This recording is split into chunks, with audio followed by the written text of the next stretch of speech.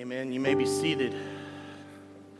I so appreciate what our band and tech crew help facilitate each and every week, and I hope you do as well.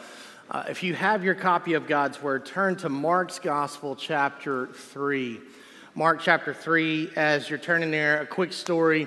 I recently heard a story of four guys that were going to play golf one afternoon, and they're enjoying themselves, having a good time. And all of a sudden, some clouds start rolling in, and they start hearing a little thunder, and the rain starts coming down. They're like, we're good. And so they kept playing, and then out of nowhere, a bolt of lightning hits a chain-link fence that was pretty close to them, and they all just kind of stopped what they were doing and froze, and they're staring at this fence that just got lit up like a Christmas tree, and they're looking at that fence, and they get really quiet.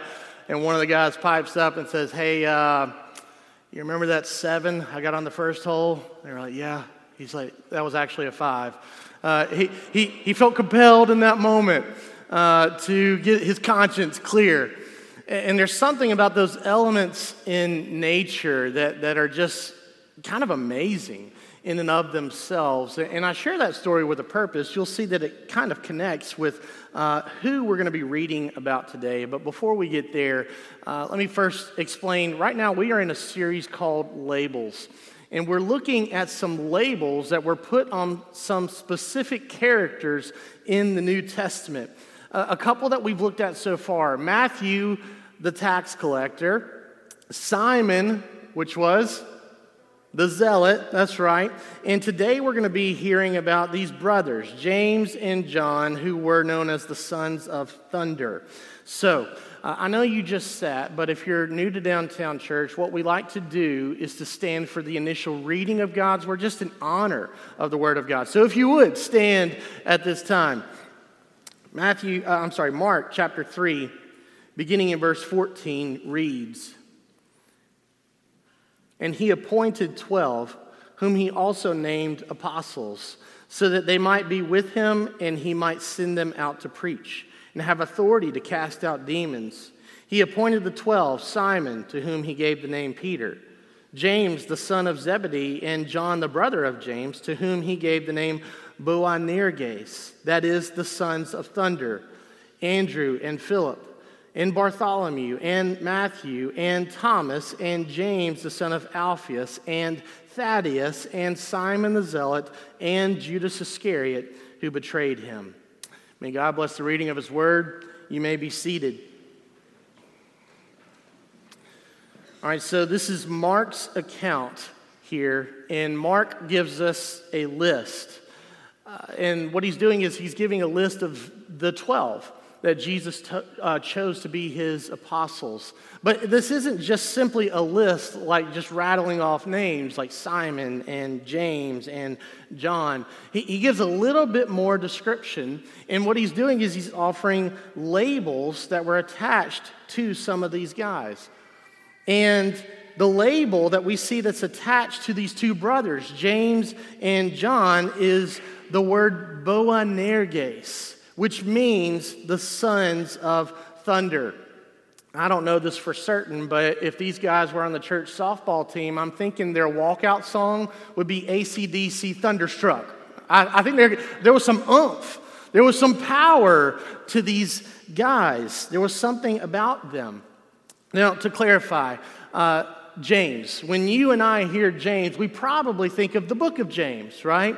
We probably think of the half-brother of Jesus, which is the same guy, the author of the book of James. But that's not who this is, okay? This is James and John, the sons of Zebedee, okay? So just make that disclaimer. Now, through the years, there's been a lot of pastors and teachers that have assumed that because Jesus calls them the sons of thunder, he's referring to some character flaw in them. Maybe they had this strong personality, like overbearing at times. Maybe they were hot-headed, had the short fuse, so to speak. I think it's important to consider who gave these men their labels. Look at this verse here, verse 17 of Mark chapter 3. James the son of Zebedee, and John the brother of James, to whom he gave the name Boanerges, that is, sons of thunder. Okay, so who gave these brothers their label? The Sunday school answer applies. It's Jesus, right? Jesus gave these guys this label, the sons of thunder. Let's think about the other labels that we've looked at so far. We looked at Matthew the tax collector. Why did people call Matthew the tax collector? Why did society call him the tax collector? Because that's who he was. That's what he did for a living. That's what he was known by in society.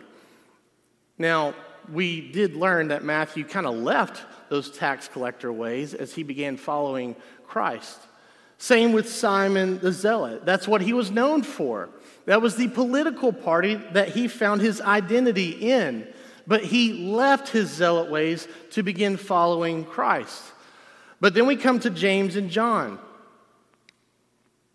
They didn't get their label from society.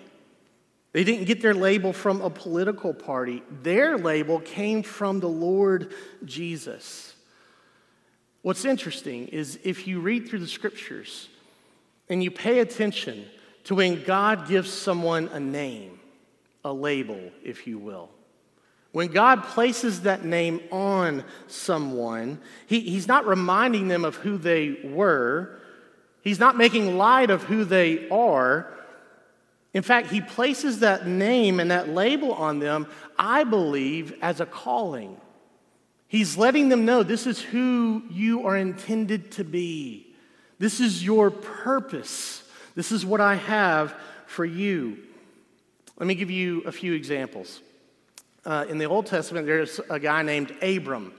And Abram, his name was changed to, Sunday school class, Abraham, right? And the name Abraham literally means father of a multitude. Okay, so not only did God change his name, but he changed his name and gave him a purpose. Father of a multitude. And you know what? That's exactly what Abraham became. He became the father of a multitude. As numerous as the stars in the sky, as numerous as the grains of sand on the seashore. And by God's grace, we have been grafted into that number in light of what Christ has done for us. Amen? So Abraham became the father of a multitude. What about his wife?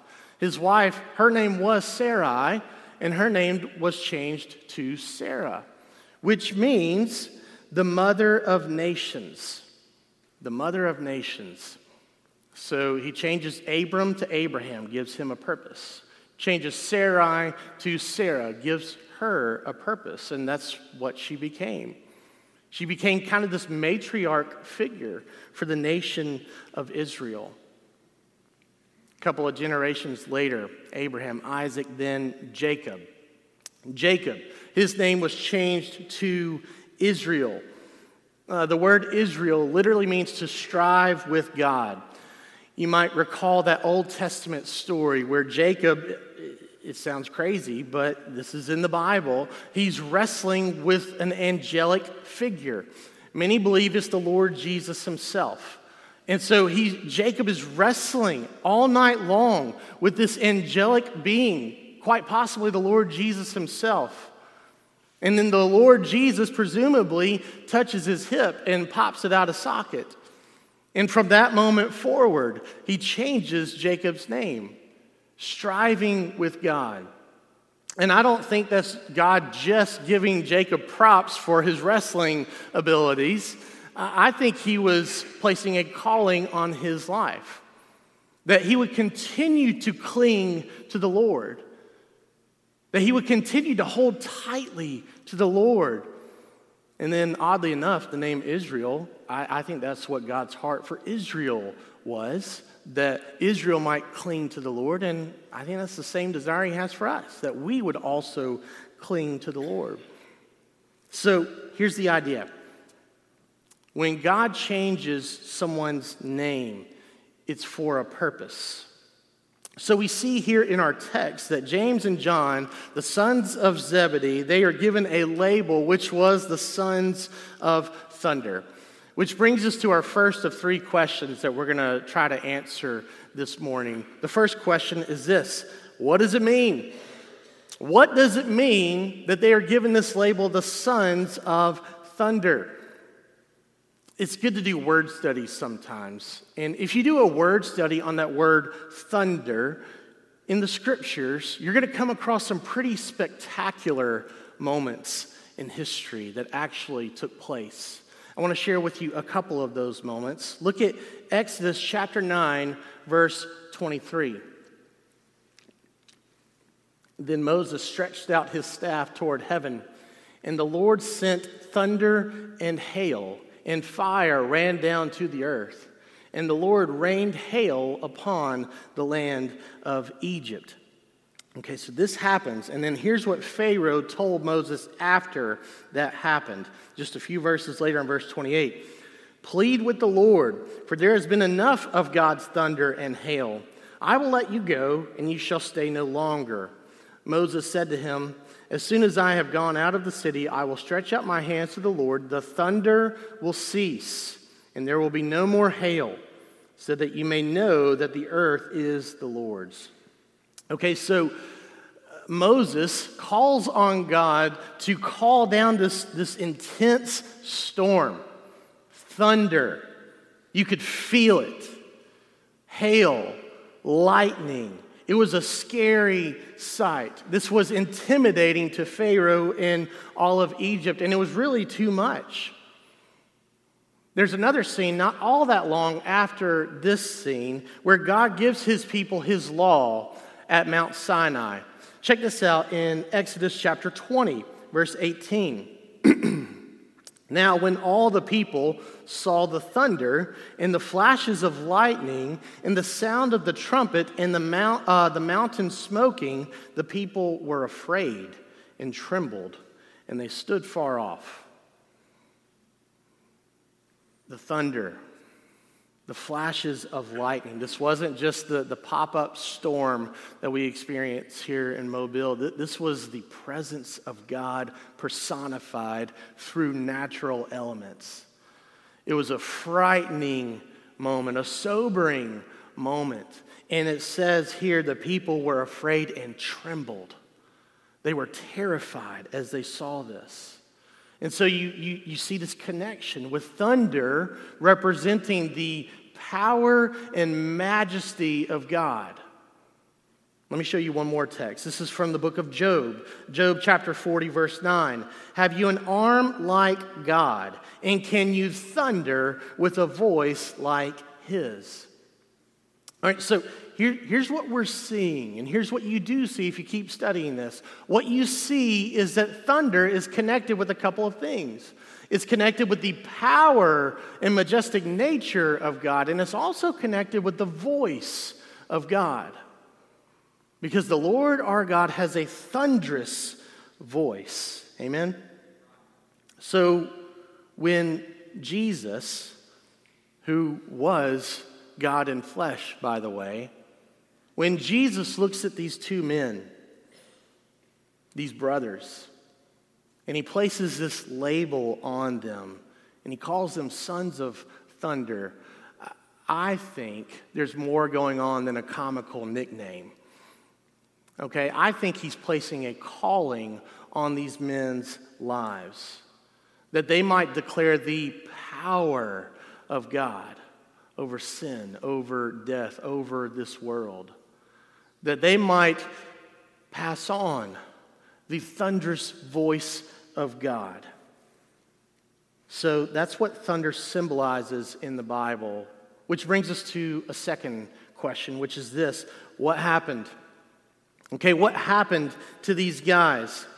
So if Jesus places this calling on their lives, how did that go? What happened next? Look at Acts chapter 12, verses 1 and 2. About that time, Herod the king laid violent hands on some who belonged to the church. He killed James, the brother of John, with the sword. Okay, when we think about the disciples, and we're thinking about who was typically the outspoken one, who do we think of? We think of Peter, right? Bold Peter, sometimes way too bold Peter. Peter had a tendency of putting his foot in his mouth, right? Now, Peter was used of the Lord, and the Lord used that quality in Peter in some mighty ways. But we don't typically think of James. We don't typically think of James as being the outspoken one. But out of all the disciples, out of all the apostles, who was the first to be arrested? Who was the first to be martyred? It was James. Apparently, James was so bold in how he spoke and how he proclaimed the message of Christ that Herod laid violent hands on him through his soldiers, arrested him, and had him killed by running him through with the sword. So what happened for James? I think simply put, I think he fulfilled his purpose. I think James did exactly what the Lord Jesus wanted him to do, to be that son of thunder. But what about his brother John? Brothers always compete, right? So how did John measure up, right? Did John fulfill his calling that the Lord had placed on his life? I believe so. But only the way John declared that thunderous voice of God, it looked a little different. John wasn't the out front, bold spokesman for Christ with his voice, but his words, what he wrote down. We have seen and heard and read the words of John for centuries in the church and all around the world. And John has boldly proclaimed the thunderous voice of God through the gospel of John. Matthew, Mark, Luke, John, right? And we read from John's gospel often. And in John's gospel, he reveals some pretty core truths. Just in chapter 1, he was in the beginning with God. All things were made through him. The Word became flesh and dwelt among us. And then just a couple of chapters later, he reveals that incredibly important purpose of why Christ came in the first place. For God so loved the world that he gave his only Son, that whoever believes in him will not perish, but will have eternal life. John was faithful to do what the Lord called him to do. Now, John was not martyred like his brother. Church history tells us he was exiled to the Isle of Patmos. But nonetheless, he fulfilled what the Lord had called him to do. Which brings us to a final question, which is this: why should we care? Okay, why should we care? You might be hearing all of this and you're thinking, okay, cool, good for James, right? Good for John, good for those sons of thunder, kudos. But my name is Bob, or my name is David. Like, what does that got to do with me? I don't have a cool nickname. So what does that have to do with me? We've been hearing how God changed the name of certain people, and when he did, he was giving them a purpose. He was giving them a direction, a heading, if you will.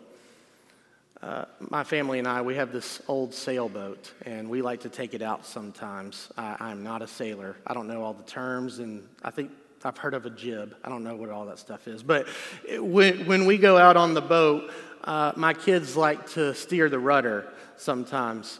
And they'll say, which way do I go? And I'll just kind of point that away, right? And I think that's what the Lord does with these names. He gives his people a heading, if you will. And I believe that's what the Lord does for us in a way as well. Let me share with you a text from the book of Revelation, the last book of the Bible, Revelation chapter 2, verse 17. He who has an ear, let him hear what the Spirit says to the churches. To the one who conquers, I will give some of the hidden manna, and I will give him a white stone with a new name written on the stone that no one knows except the one who receives it.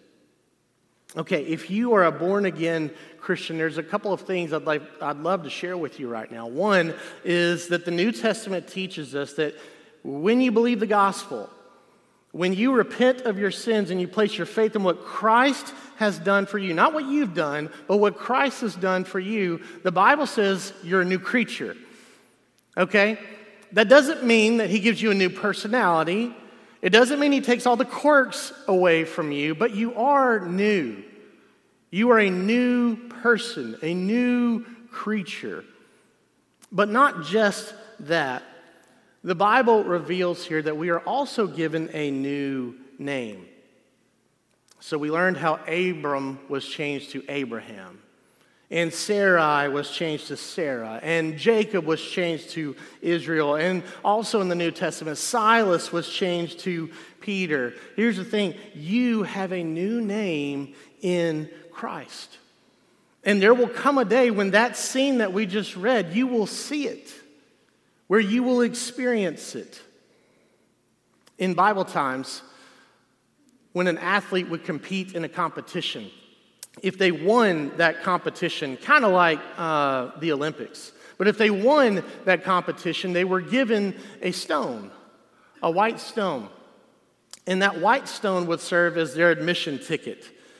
And then after that competition was over, they could go to the celebration that evening. And they would show that white stone, and it would let them in. Here's the thing.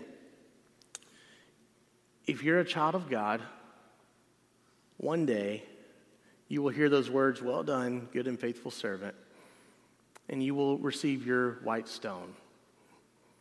And on that white stone, there will be something written on that white stone. There will be a new name.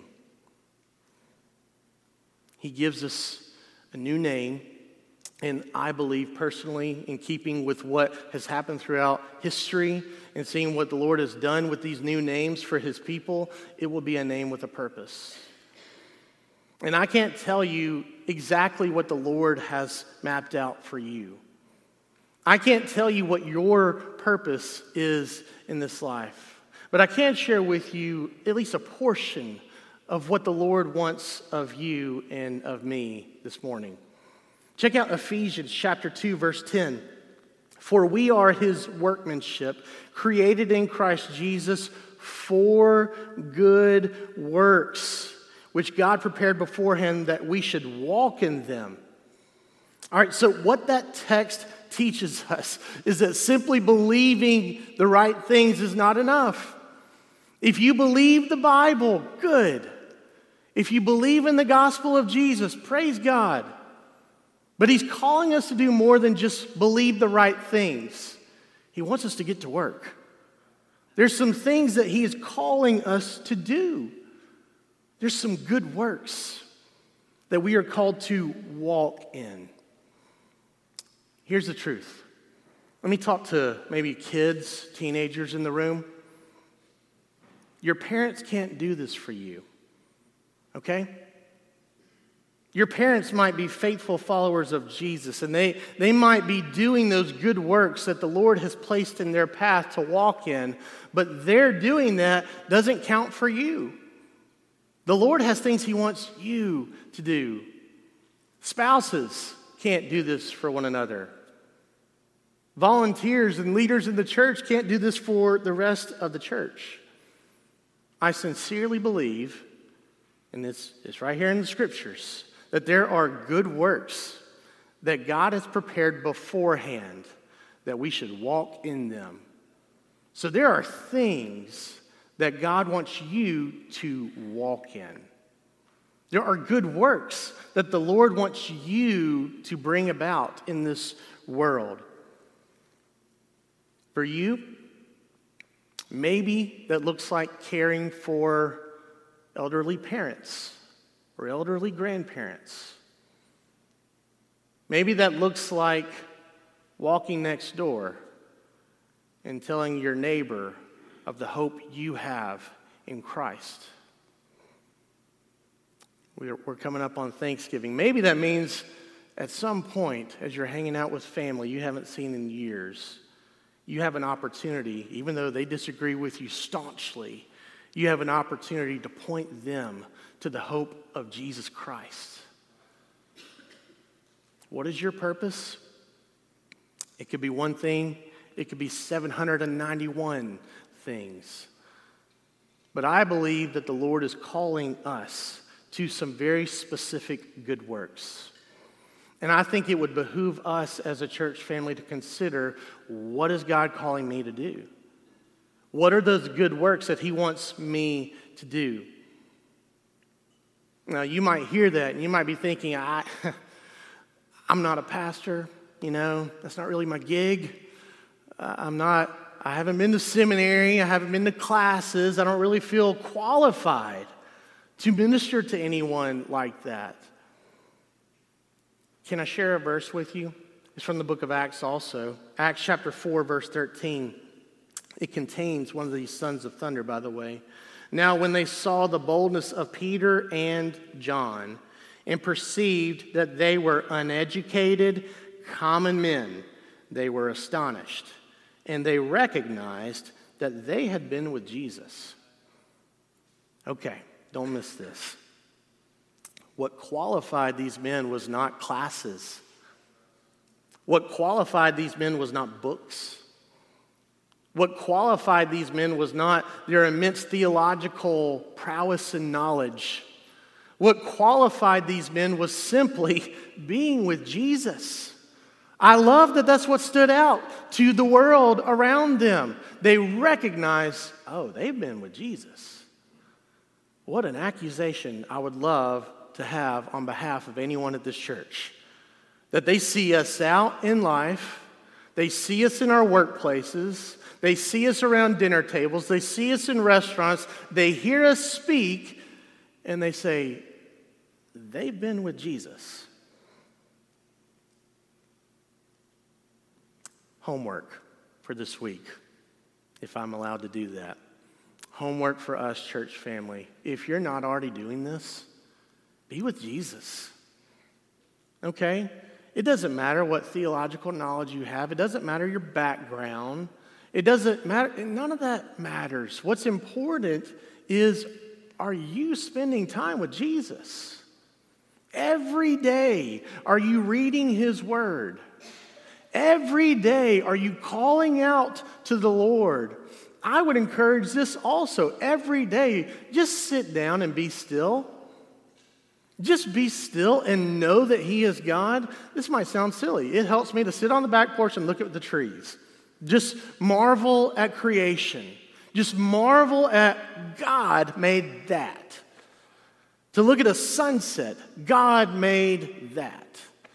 He is God, I am not. And we can feel all of that flesh crop up in us. But in that moment, allow that to point your heart to the Lord. The Lord had a purpose for each and every apostle, each and every disciple. I believe the Lord has a purpose for you. And so I want to ask you once again to consider, what good works does the Lord want me to walk in this week? I'm going to ask you to bow your heads and close your eyes. Our band's going to come on up.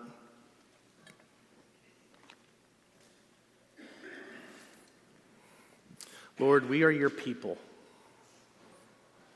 We recognize we are not your people because we deserve to be your people. We recognize that we are your people by grace, through faith. And we believe what your word teaches, that your spirit resides in us. What a comforting thought to know that you don't just tell us what to do, you help us do what you're calling us to do. I want to pray for my brothers and sisters here this morning. Lord, help us to walk in the good works that you have called us to this week. Help us to see this world through your eyes. And maybe we pray that prayer that Jesus prayed, your kingdom come and your will be done here on earth as it is in heaven.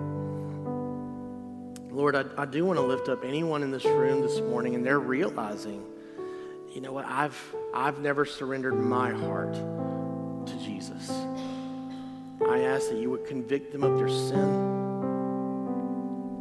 that they might repent and believe today. We love you. We give you praise. We ask all this in Christ's name. Amen.